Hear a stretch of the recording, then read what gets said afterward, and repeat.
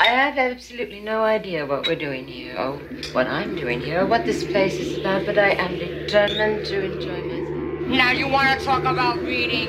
Let's talk about reading. Let me tell you of the days of high adventure. The book served as a passageway to the evil worlds beyond. Ready to go, Doc? Oh, yes, my dear fellow. I'll just check the gyroscopes.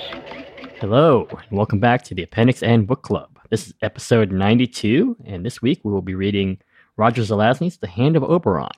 With me, as always, is one of those princes of amber, Jeff Goad. Hello, here I am. And this week we're very honored to have special guests all the way from the land down under, Chantel Benjamin. Hello, Chantel. Hi. Hey, Chantel. Hey, Chantel. Now, Chantel, you are a live streamer, specifically 3 shows, but Lost Worlds is one of them, which is on Twitter. I mean, not Twitter, on Twitch. Lost World Archives. Lost World Archives. You're a designer of an upcoming game, Omens Rising, and you are a practicing psychologist. So that's a very interesting set of backgrounds to work from. Thank you for being on the show. Thank you for having me. So, Chantel, we always like to ask people sort of secret origin stories. So how did you get into gaming initially? I ended up gaming because an ex-boyfriend of mine played, he played not D&D, he played Dark Heresy. Okay. And I would sit and I would watch the story unfolding, and I would get very interested in the story unfolding. And so at one point, the game master pulled me aside and said, "So you've been watching for too long, and it's time that you played." Good game master. There you go. So here's the book. Here's how you design a character. Here's how you build a character. Come up with something, and I'll give you some information. So, of course, in traditional femme style, I created a rogue, Right. or an assassin specifically, who the game master then proceeded to give me all of the information about the campaign. So my first scene was Here's your binder. Yeah, here's your binder. Here's all of the information that you never thought you needed, and you still probably don't need, but I'm going to give it to you anyway. And my first scene was sitting across from my ex, having stolen into his character's chambers, and from that point, my character and his character had this entirely antagonistic relationship, and I thought, you know what, this is perfect. I love this. Everything about this is great. Right. And had you already had a performance background at that point, or was this something that sort of those two things came together, the gaming and the performance? I was an actor first, and then realized that roleplay gaming is long-form acting, and the story doesn't end. And in fact, it keeps going forever, and that's the best thing about roleplay. Mm-hmm. And you talk about getting this giant binder. Now, when you're in these live streams, how much of it is, system dependent, and how much of that is just drawing on, the actual, the scene as it's being played out? It's a little of both. If I'm playing a one-shot, there is no binder, there is no information. I will write a paragraph for a character and find the character while I'm playing them. So I'll give them an accent. I'll give them a little bit of time in my mind. I'll know vaguely what they look like. I'll know vaguely how they move, and then decide everything else while I'm playing. For campaigns, it becomes more of a binder situation, but even then, I like to discover the character while I'm playing the game rather than decide who they are before I start. Same, yeah. And you have a lot of time to play games offline as well, or is it primarily your gaming is primarily? I mean, this is the COVID era, but pre-COVID, did you have time to play at the table as well, or is it primarily within the medium of streaming or online? Now it's primarily stream focused, but to me, streaming doesn't mean it sort of has the same effect, because you're still playing for an audience. The audience is the people that you're playing with. Doesn't matter who you're playing, doesn't matter where you're playing or why. If you're making a joke, you're making a joke for the audience, and the audience is your friends. And what about the days when you're just not quite feeling on? As a performer, you have to, break a leg, suck it up, right? And then if you're playing more just around the table, then you're like, okay, I'm just gonna be a little quieter today and let everyone else take the spotlight a little bit. So, Unlawful Disorder, which is what's played on Lost Worlds Archive, is it's a game that, because the East Coast of the US is apparently gaming time. It's it's an 11 o'clock p.m. game for Australia. So we start playing at bedtime and we play through the early morning in the US. And so there are days where you've gone through an entire day at work and you've kind of got home and you're like, oh, help, please. And you start out really quiet, or you just start out making stupid life jokes and ultimately end up rolling into character and rolling into this is what we're doing and this is how we're doing it. And sometimes the best games come out of really not wanting to play that day. Right. I suppose at a certain point, if you're tired enough, it'll break down certain inhibitions and log jams, and then you'll just be, okay, I'm here now, right? Exactly that. And how about your background in reading speculative fiction? Is that something that you've did a lot when you were younger, or to this day, or is not as much part of your habit and routine? So here's the thing. What do you mean by speculative fiction? Well, broadly, it could be fantasy, it could be science fiction, it could be even. I'm very open. It could be whatever your definition of it is. It could just be something that envisions a better world that is just literally otherwise mundane. Yeah. Not a better world, or a worse world, or just a world. Yeah. But fantastic fiction, weird fiction, horror, sci-fi, fantasy, things like that. I've been reading it since high school. I found The Redemption of Alphalus on a shelf and went, that looks like a pretty book, let's read it. And that was the beginning of the end for me, really. And is there a specific book or a specific author who has really kind of inspired your gaming style? My gaming style, I would say probably David and Lee Eddings. That would have been, they were my original fantasy sort of understanding. But N.K. Jemisin, absolutely. And oddly, all of the plays that I've read over time. So Shakespeare, big one. Yeah, Shakespeare's a huge one. Anytime that I've read a play, I've just kind of gone, oh yeah, that's how a character would react. And so that's what I'll do. I think Keanu was mentioning the other week too. Shakespeare was also. She was, yeah. Yep. She was mentioning Shakespeare. She was saying specifically Macbeth, she found has been a big inspiration on her game design. Oh, yeah. But yeah, and N.K. Jemisin is also a gamer. I did not know that. I didn't know that. That's so cool. Yeah, I was actually just reading an interview with her, and she has a very sad intro to D&D story, because apparently the first time she played D&D, she wanted to play a paladin, and she was told that a black girl can't play a paladin. Oh man. Yeah. Typical. She's in her interview, she said that thankfully, every other gaming experience she's had since then has been very different than that first one. Yeah. But that can't help but color your initial experience. I feel like if you're a woman over 30, your first gaming experience was probably a sad experience, and then now it's changed a lot. Yeah, I mean, I'm 32, so I had a good intro, and then got invited to games by people that knew me and know what I'm like, and I don't suffer fools lightly, so there would have been pushback immediately. There you Good go. for you. Indeed. All right. So, this week we're reading Roger Zelazny's Hand of Oberon. Which editions are we working with, everybody?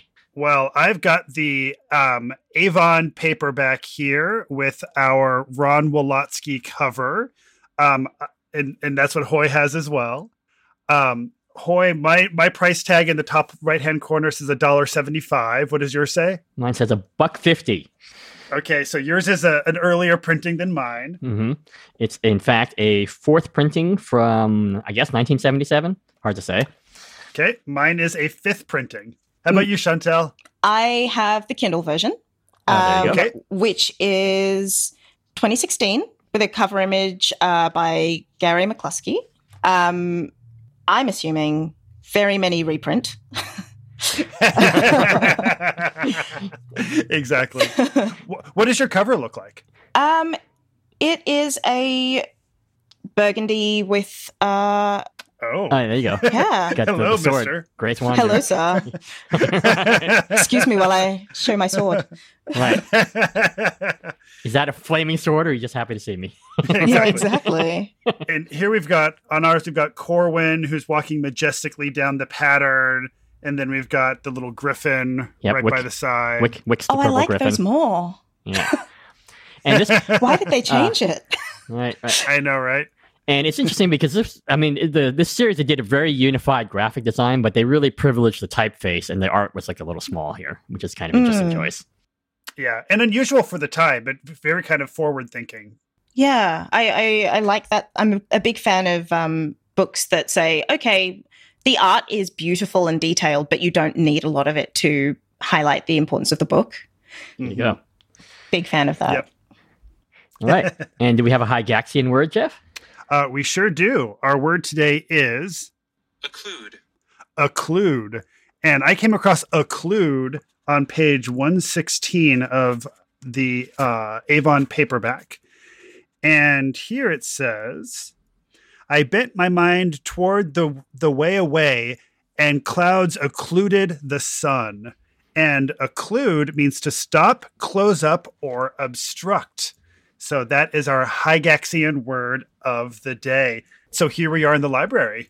Right. Chantal, what was your take on this book?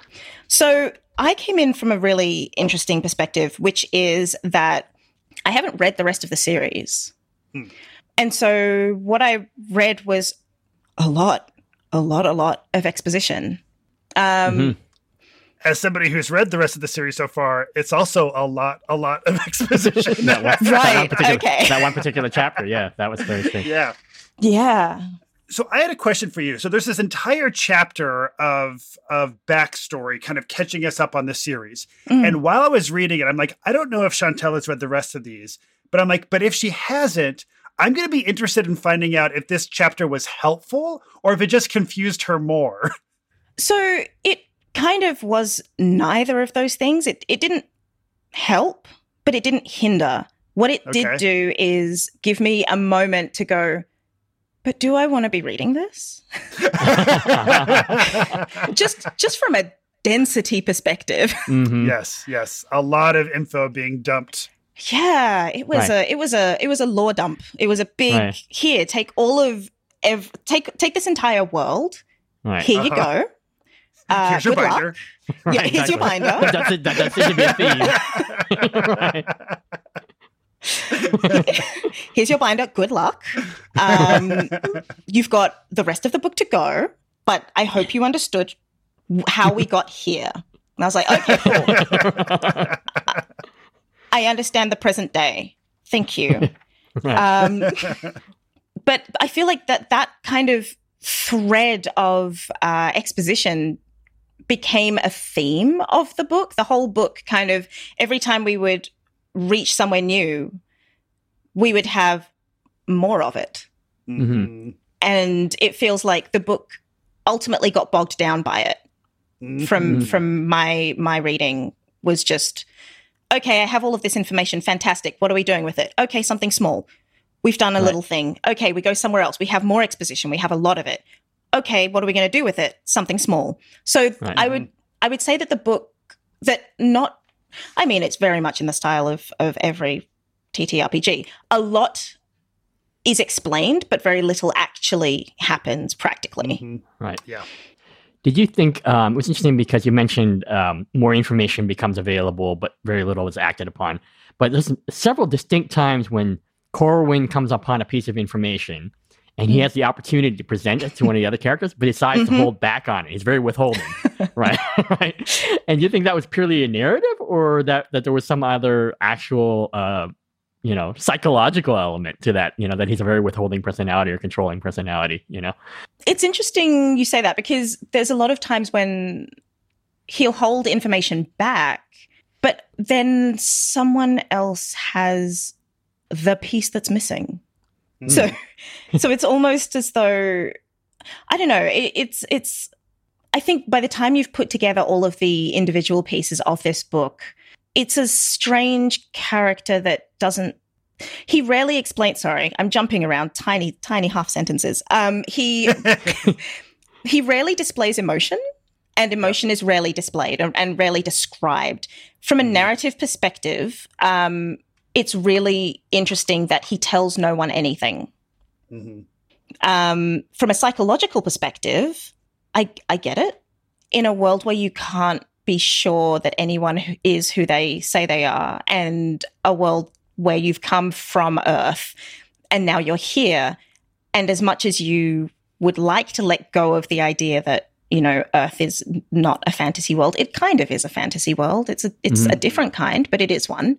And I think those behaviors that we have in our world still will carry over to fantasy. And I think that's kind of what this book shows, is that you kind of can't escape who you are.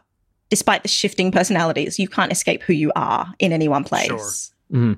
I mean, he definitely has trust issues. He has apparent responses to trauma, right? I guess having his eyes put out in the past. And oh, yeah. Yeah, and he's had his identity and his memories stolen from him on more than one occasion. Right.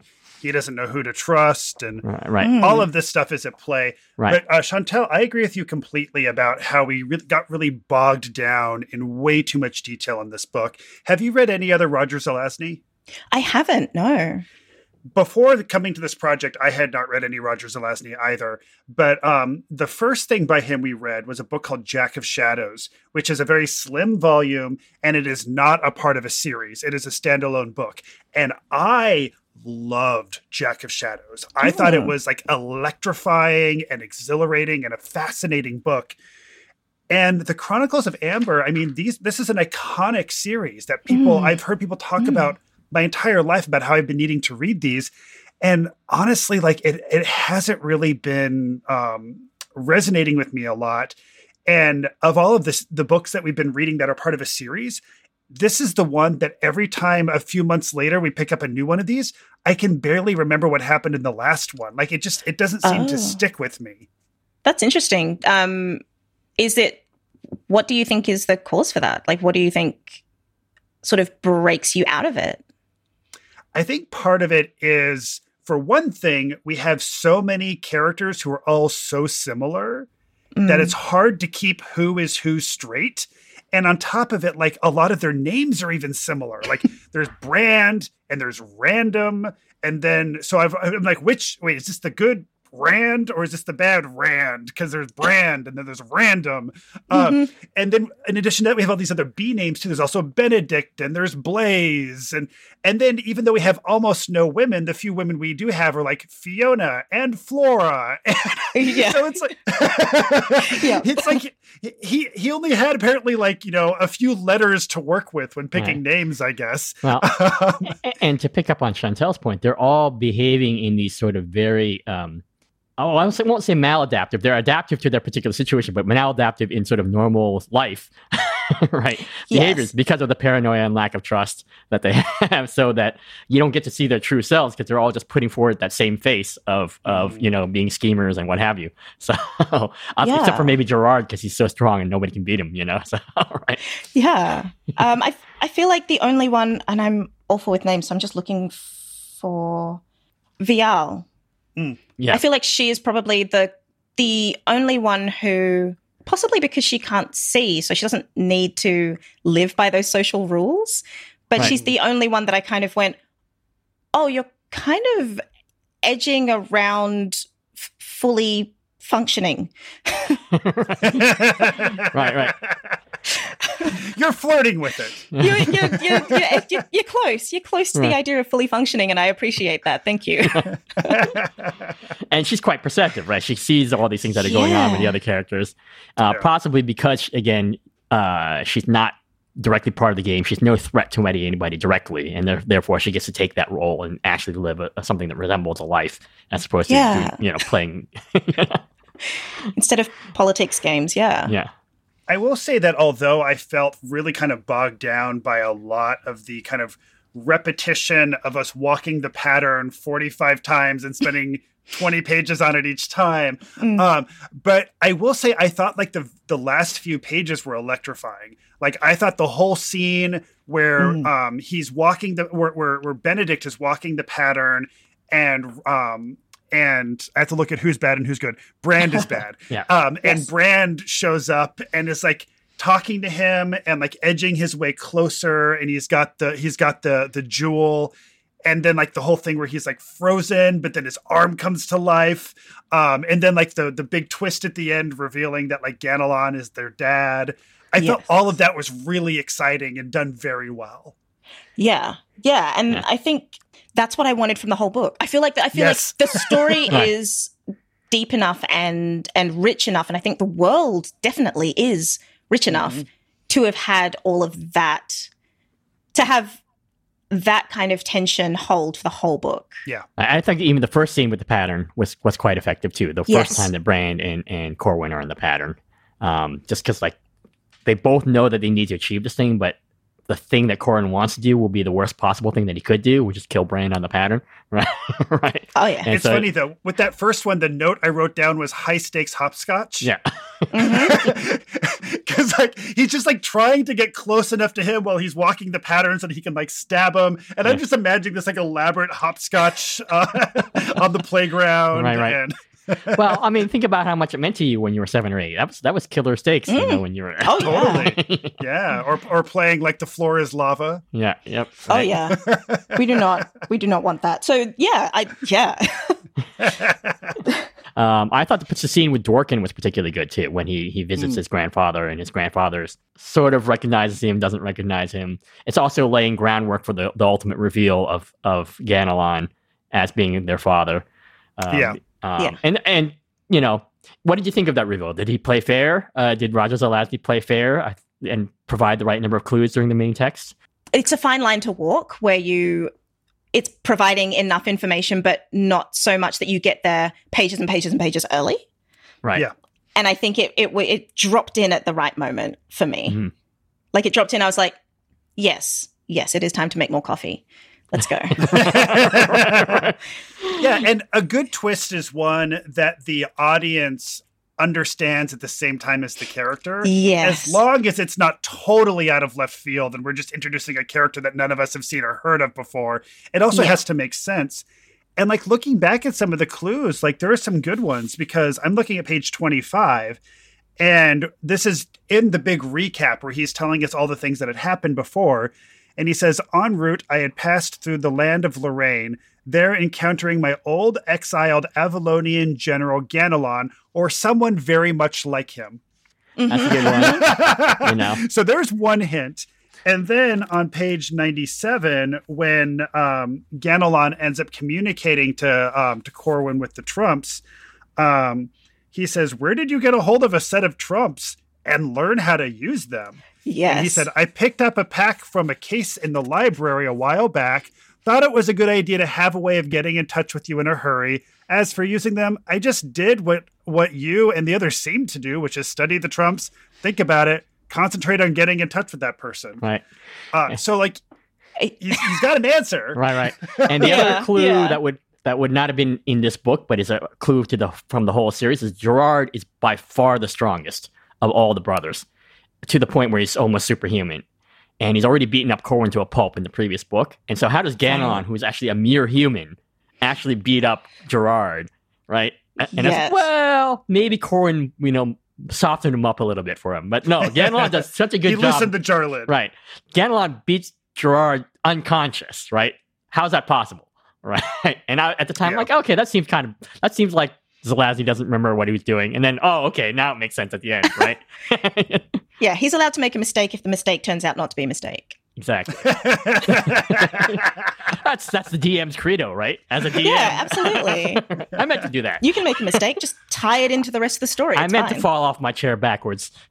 Yeah. So also we discovered that, so Corwin is talking about Dara, and he's talking about how amazing she is at fencing and lovemaking. And as we know, Dara is his brother's great-granddaughter. And then there's also the moment where he's talking about how, like, if only his father wasn't so against his siblings marrying, because he would have married Flora in a second. Right. Well, that was that was Julian, right? Yeah. I'm sorry, that was Julian. You're right. Yeah. That was Julian who would have married Flora. Yeah. How did all of this, like, totally casual incest land with you? You know, it's really funny that I didn't think much of it, because, but largely because, one, it's a fantasy world. Like you get that. Like you kind of, you get it. I don't know how to explain. You get it.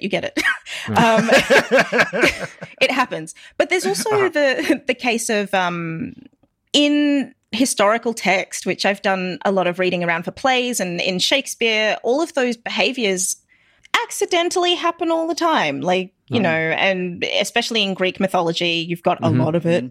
And so to me, as long as it stays in a fantasy world, we're okay with that.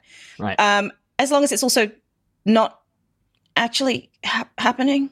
I think you're exactly right, and especially since you mentioned Greek mythology. It's thematically appropriate because these Amberites are literally sort of like their echoes are like become our mythology, right? And so they are sort of stand-ins for the various Greek gods and other gods, and it gets translated to our present day reality as their, you know. And then also, I don't think their that mom's a unicorn, right? Yeah. Yeah, that was a fun reveal. Right. Don't know how I feel about being a unicorn. And, you know, it's funny that he actually literally mentions Freud in here. I mean, obviously, Oberon is like the quintessential bad dad, right? So, yeah. And I don't think that Zelazny has a particular fetish, incest fetish, whereas some other people like Heinlein, I think, has a little bit of an incest fetish, and some of these other major, I didn't know that. which Zelazny does not. I think it's just like it's thematically appropriate, so it's in here, you know. Yeah. I've only read Stranger in a Strange Land, but I wasn't aware that Heinlein had a whole like incest thing. Well, doesn't he have like, it's okay to marry again his great granddaughter descendant in Stranger in a Strange Land? It's one of those things. Lazarus Long like has some situation where he's like, you know, his like 10th generation removed, you know. Okay. Yeah, so I guess I don't know, you know, what the technical, like how many generations sideways and downwards it has to go before it's not technically, you know, incest anymore. But blood relative becomes incest technically, but it I suppose it depends on how that person perceives it. Like if they're looking at it and going, yes, this person is related to me, then it becomes very obviously incest. Whereas if they're like, oops, then I met you in a bar and I didn't realize. Like that's not deliberate incest. Right. It's sort of incest by oops. Right. Yeah. Incest by oops. I like that. And then, you know, so looking at this from a gaming perspective, have you played and or heard of Amber Diceless? No. So there is a famous RPG from the 80s called Amber Diceless. And it was like the first like fully diceless RPG system that at least I'm aware of. And it takes place in the Chronicles of Amber. And it was very much like one of the kind of the proto story games. And I'm curious, like having read one of these stories, are you at all intrigued at trying something like Amber Diceless? Or you're just like, I'll stick to what I'm playing? I am a big fan of any game that focuses heavily on story. So Amber Diceless actually sounds quite interesting, especially with this world. One thing that I will loudly proclaim is that this world is really detailed and very clear. Even if the characters don't necessarily tell anyone about the world or tell anyone about what's going on in terms of what's going on in the story, the actual world of it was very clear. And there was sort of it wasn't a patchwork of concepts. It was a tapestry. And so engaging with the world of this book or these books to string together a story would be quite enjoyable, I think. Since you mentioned the world, would it be interesting to you to continue to play within the context of this sort of dysfunctional royal family, or would you be like, hey, I'd be really more interested in like the upstairs downstairs aspect of this world, and like to know what the butler of the Castle Amber does or something like that? Oh, I feel like kind of both. My dream is to have like 3 games going simultaneously. One that's sort of the vertical aspect, one that's the political aspect, one that's the magical aspect, and then see how they fit together. Okay. Yeah. You could do that. Yeah, three separate evenings on your 3 separate evenings, 3 separate live streams, and then at some point there's a point of convergence, and then everything goes kablooey. At some point, everyone is GMing because everyone needs to, because we've all got characters in these different places. Totally. Now, this is specifically a series that is cited on the list of books that we should read that inspire D&D and that we should go back to and read to inspire our games. Knowing that this series is on that list, are you like, well, yeah, duh? Or is this more like, why is this an inspiration? Like, where on that spectrum of yeah, duh to WTF are you landing? Oh, yeah, duh. Okay.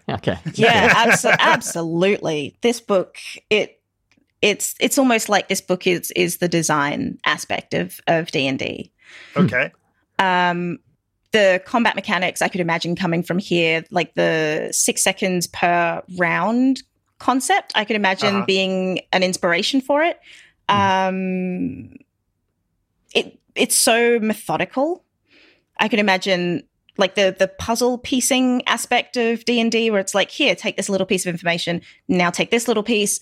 What are you going to build from it? Okay, we're going to add another piece to that. And I think the lack of the lack of described emotion to me speaks to D&D, because from my personal perspective, D&D is a war game. Mm-hmm. It is a game that is designed to be about strategy. It's designed to be about intrigue, potentially, politics, definitely, like how we manipulate and influence other people. Less so, despite the suggestion of romance from Zelazny actually turning up in his own book. Despite that, I actually think it is very much more about clear intention and behavior. And D&D is very much about, like, we use a grid, we use a map, we're moving tokens around step by step to explore mechanically. From my perspective, the influence of emotion, the bringing of emotion and the rounding out of the game into full world is by player design, not by written design. And I think this book really does highlight that.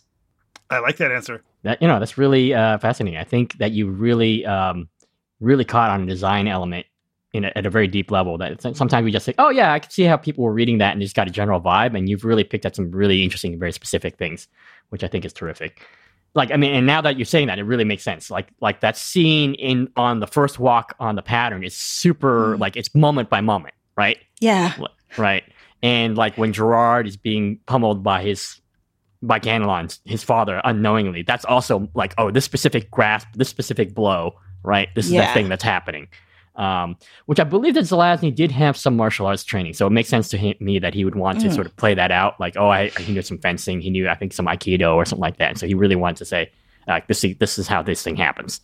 Absolutely. Even like mentioning how long them trying to figure out how long the Griffin's chain is, so they know how carefully they can walk around the Griffin. That's very D&D right there, right? Oh yeah. Oh, and also in that section I was talking about, the last few pages, it's all about Brand inching forward until, like, finally he's within the spell radius that he can go ahead and use his magic artifacts once per day ability. Right. Yeah, absolutely. And yeah, it is. It's just so and I think that for me was one of the holdback points, but also one of the very clear points of the whole book, is that it is so mechanical that I kind of went, this world that it sits in is the world that it sits in is the equivalent to the Forgotten Realms. And then you've got everything that layers on top of it is all the mechanics.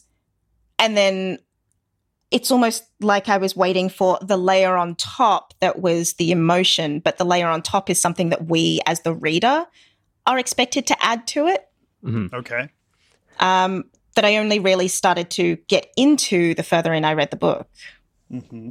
Yeah, I think that makes sense, because the lore info dump is like fairly far to the front of the book, and so that just kind of takes you out of it a little bit. And it's before and it takes a while to get back into where the emotion is going to be, and distinguishing the characters, as you say, Jeff. It takes a while. Every time I reread the book, I'm like, I have to remind myself. Other than Benedict and Gerard, who are to me are in my mind quite clear, and it's probably because they have the most clear objectives. Other than everyone else is scheming. Gerard is just like, I just want to preserve Amber. I don't care which one of you does it, but as long as Amber's not harmed.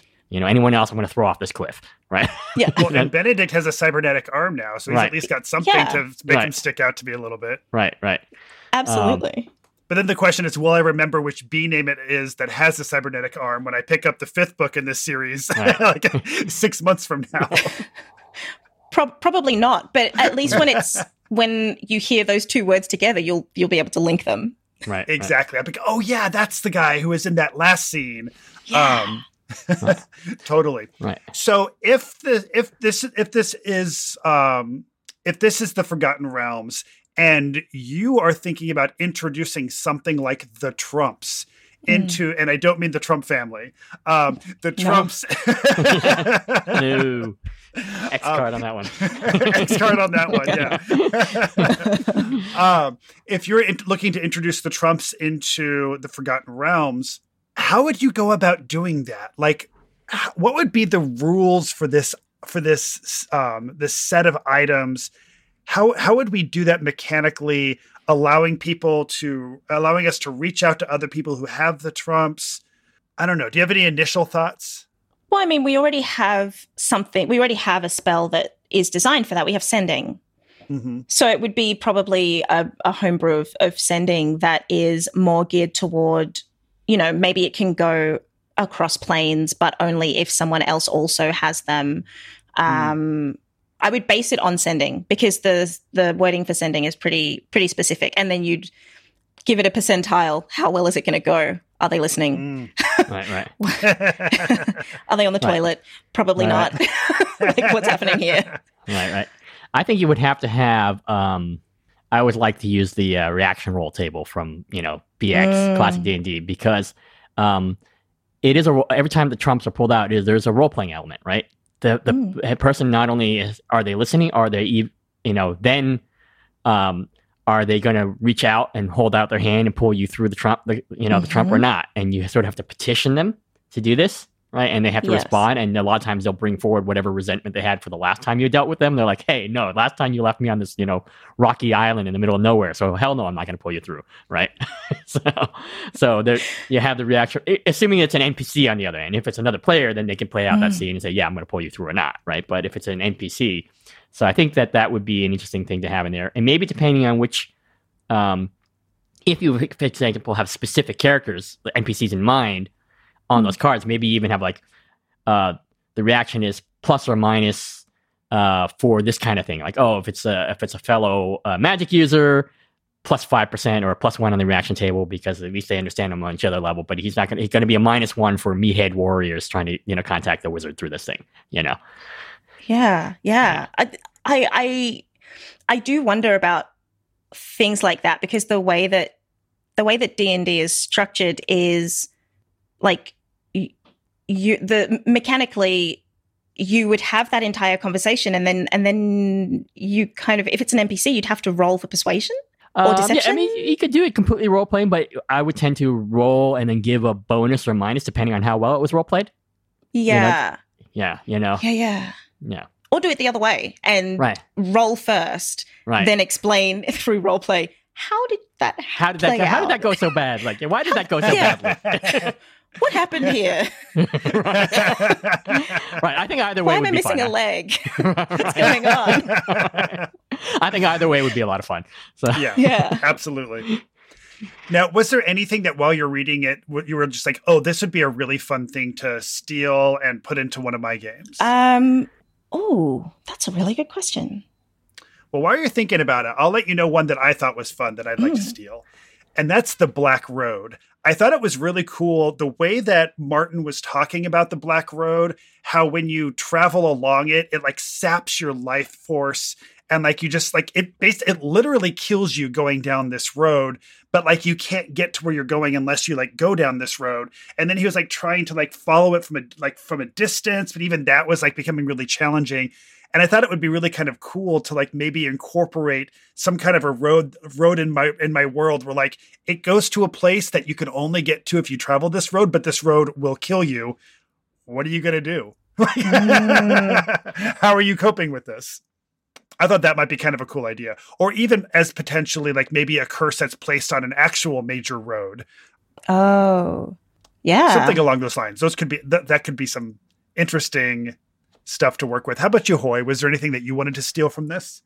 I might steal the actual setting of Tir na Nog, or something like that. Basically, as it's played out in the book, right? That it's present in moonlight, but then as it gets occluded by clouds, it becomes less material.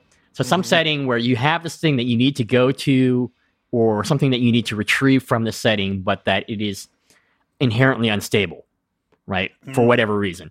And that the players can guess the reasons why it's unstable. And so they can make an informed decision about whether or not they want to pursue this thing. But that, if they don't get that thing, whatever it is, Yeah. Whatever the rules may be. It might not be moonlight. You might just get the concept and put it back into your game. So, yeah. Thinking about it, I would kind of love to return to Vial and just say, because I'm such a hugely social player, I would love to return to steal the idea that despite someone not being able to see you, what of your movement are they able to perceive or take from you? Who are you in absence of a sense? Right. So remove a sense from a player and see what happens to the rest of that player. What happens to the rest of that character? How much are they focused on that? Right. And it's also a great way to help, as a GM, help your players maybe now understand another dimension of their character. To say, here we have this person who cannot see you. How are they recognizing you right now? What is it about the way that you move or smell or sound that is making them know who you are? Right. Yeah. And I think the other thing that she really picks up on was also maybe it's interesting because especially in a class and level game where you change your powers drastically through the course of the game, is she asks the question like, who are you really now that thing that you wanted, you said you always wanted all along, you kind of don't want anymore? Right? Yeah. Right? You don't want to be King of Amber anymore, then who are you really then? Right? Yes. And those NPCs who turn up in a game and they see something about or in the character that prompts that one question that maybe is going to change the character entirely.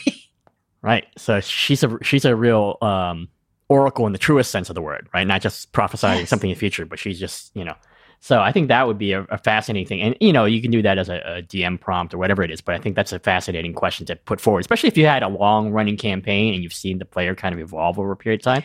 It's like, okay, who are you really now? This is the character you said you were, or this is the backstory that you originally wrote, but this is how you've played for the last 60 sessions, right? Yeah. So, Welcome to the advanced lane. Here we go. Right. Tell me. And I feel like that's the psychologist in me being like, no, actually tell me everything about your truest self. What existential fears does your character have? How much do they not actually want to be like their father, and how much do they hate duty? Tell me all of these things secretly. I mean, that's the series, right? Now, if you were to play in a session of Amber Diceless and and they're handing out the characters from this story, which character would you want to play? I mean, it would be Vial. I loved her too much. Like she to me, she was just like, oh yes. But I feel like I'd enjoy playing Corwin because I think there's so much when we read a story that's from the perspective of someone. It's one thing to read about how they're reacting to something. It's another thing to really connect with what those emotions are ourselves and kind of go, oh, I mean, you laughed humorlessly, but was it entirely humorless? Why did you laugh? What was the social implication of the laugh? Why did you do it? How does this work? Tell me. Like, you're walking the pattern. How does it make you feel? You're going to be like, if time is being this dilated, you're feeling something because you have the time to feel it. Mm-hmm. What is that? Right. Especially Corwin had various periods of like 400 years or more when he's stuck on our Earth, and and that indefinite period of time then he was in the dungeon with his eyes, regenerating. Right. Yeah. Right. Fascinating. How about you, Jeff? Something. Who would I want to play? Yeah. Oh, I think I'd want to play Martin. Martin. Sure. Okay. Yeah. I like the idea of playing like the young guy who doesn't really know what's going on with all these like crazy uncles. And he just kind of shows up, and like the first uncle, he's like, "Hey, how's it going?" And then you get stabbed. Right. Something about playing that character sounds kind of fun. Interesting. But curious, Chantal, I'm also curious about your experience of reading this book from the perspective of a sensitivity reader. There's a lot of what I would say problems in it, but at the same time, it's one of those situations where, when it comes to anyone, like, because I can only sensitivity read from my own perspectives and my own, the things that I've experienced or the things that I know. From a psychological perspective, I can look at it and go, hey, this is of the time. Especially since we do zoom in so closely to Corwin, like it's his perspective on what's going on. From a sensitivity perspective, I struggle with the portrayal of women in the book. I struggle with the concept of, hey, you now have a partner out of spite. She was given to you. Here, ownership. Have it. Here, have this. Have this now. The way in which, sanity, insanity, those horrible words that don't actually describe much of anything. The way that those words are used and I'd have a lot of notes.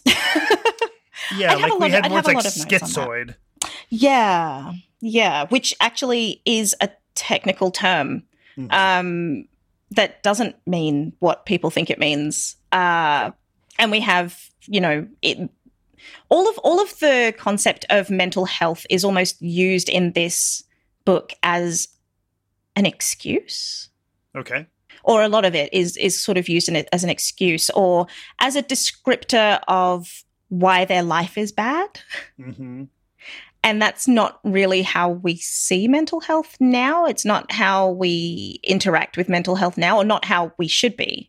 The amount of stigma that comes in with those, with some of the language that's used and the way that it's used, and the way that it's used, the language, the mood. I don't know how else to describe it. I've been searching for the word for a while and I can't find quite what that flavor is. Mm-hmm. But there's a lot of notes that would come through, and some of them would be, hey, the energy of this doesn't feel right. Yeah. It also feels like it's a bit of a character development crutch. It's like, why is Brand evil? He's evil because he's insane. Yeah. Okay. Yeah. Okay. Fine. He's evil because he's crazy. That's our answer. All right. Okay. Thanks. What? I guess that's all I need to know. Thank you. Yeah, I guess. and it's interesting because that one Brand is played just so sort of out here, just sort of, whereas there's so many other elements of, at least from the layman's point of view, I find of psychological plausibility with the other characters, right? Like Corwin's, maladaptive, traits of being very withholding and, apparently post-traumatic, no matter what, his sort of level of power is. And so I think that Zelazny was, I think, modern enough. He was there, but as you say, it was for a certain time. So this is the 70s. This is maybe from the understandings that they had in the 70s. And as you say, where they're thinking about this as a purely a negative thing rather than, okay, well, this is just various people's responses to the world. Sometimes they're maladaptive. Sometimes they're just fine. Just leave them alone and they'll be okay. Just help them understand what's going on, but it's okay. Just don't worry about it, right? Yeah. And I mean, to a certain degree, it could have been, I feel like it could have been written this way. If there were going to be a rewrite, this is probably how I would do it. I would say, okay, we have a character who has been through considerable trauma. Why not use that trauma as the reason why we have so much exposition? Mm-hmm. Yeah. And allow that to be what it is, and allow us to have to sit in it, and allow us to have to discuss that. Even if it's another character coming in and saying, hey, what you thinking about? Oh, I was somewhere else. Yeah. Right. Instead of taking us out of the story, leave it in the story, leave it in as part of the narrative, and let it be what it is.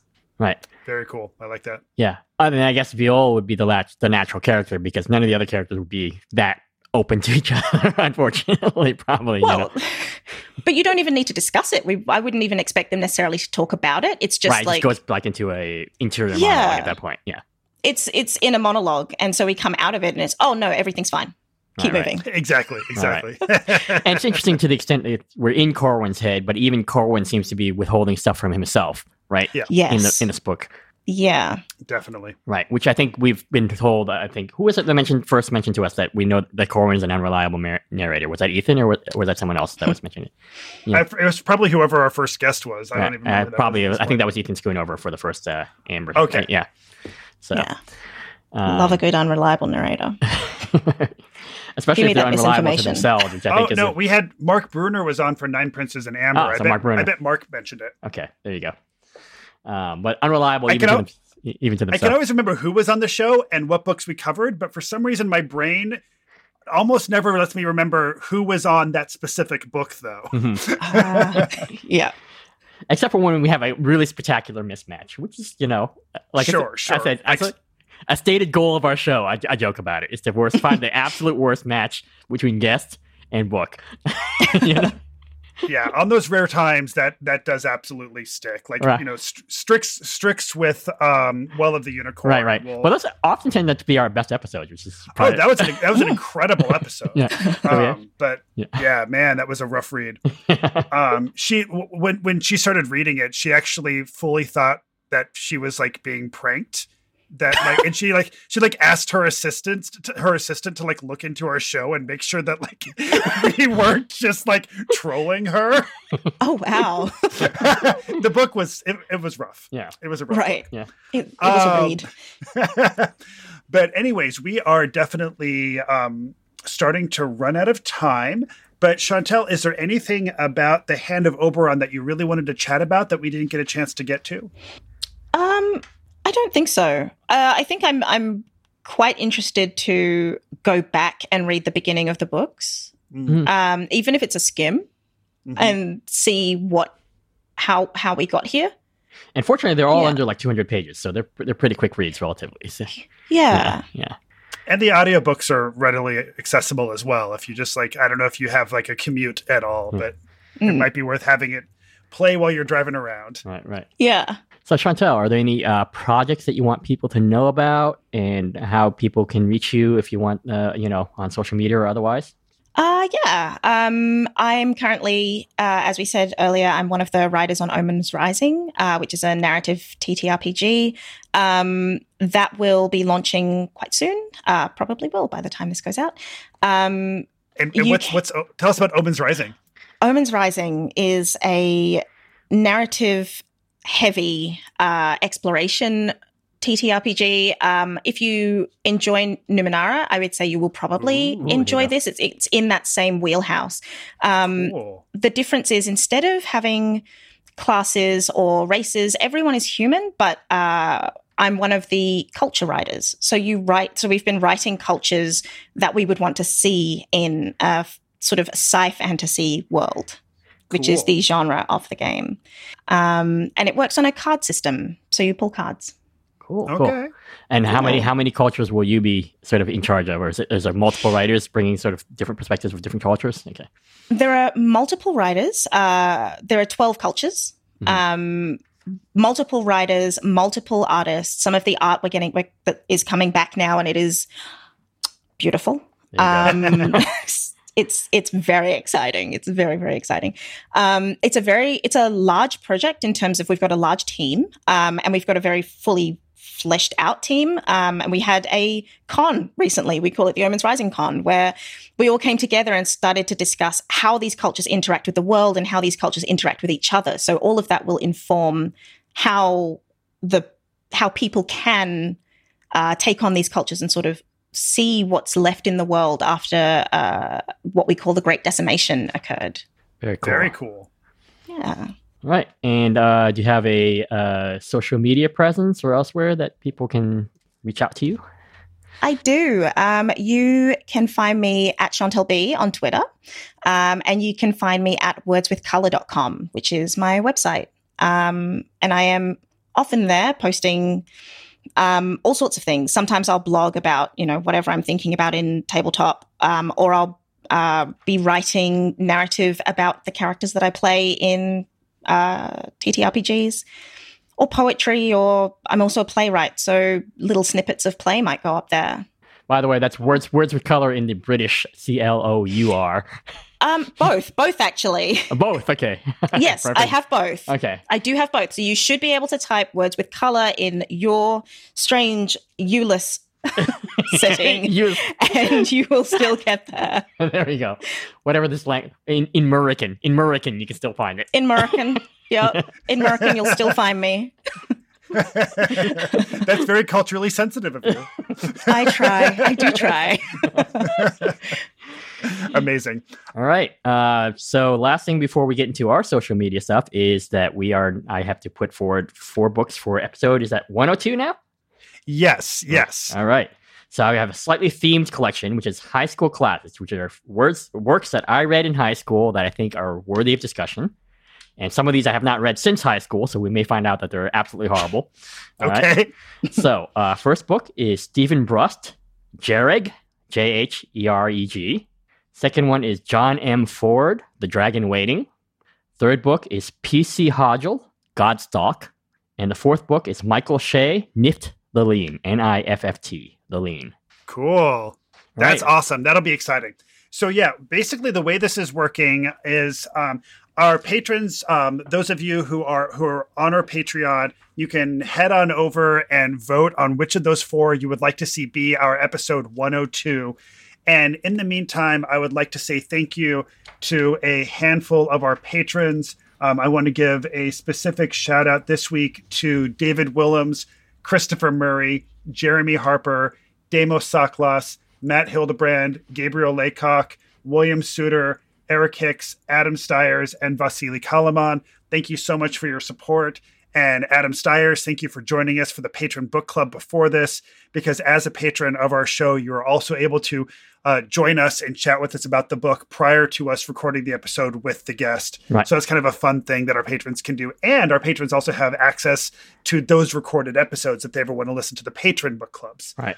And if you are not a patron but still would like to give us feedback, do drop us a note at appendixnbookclub@gmail.com or check us out on Twitter at appendix_n. That's us. All right. So Chantel, thank you so much for being on the show. You've been a fantastic guest. Thank Chantel, you. it was so much fun having you on. All right, everybody. Thanks. See you in the stacks. Read on. The library is closed.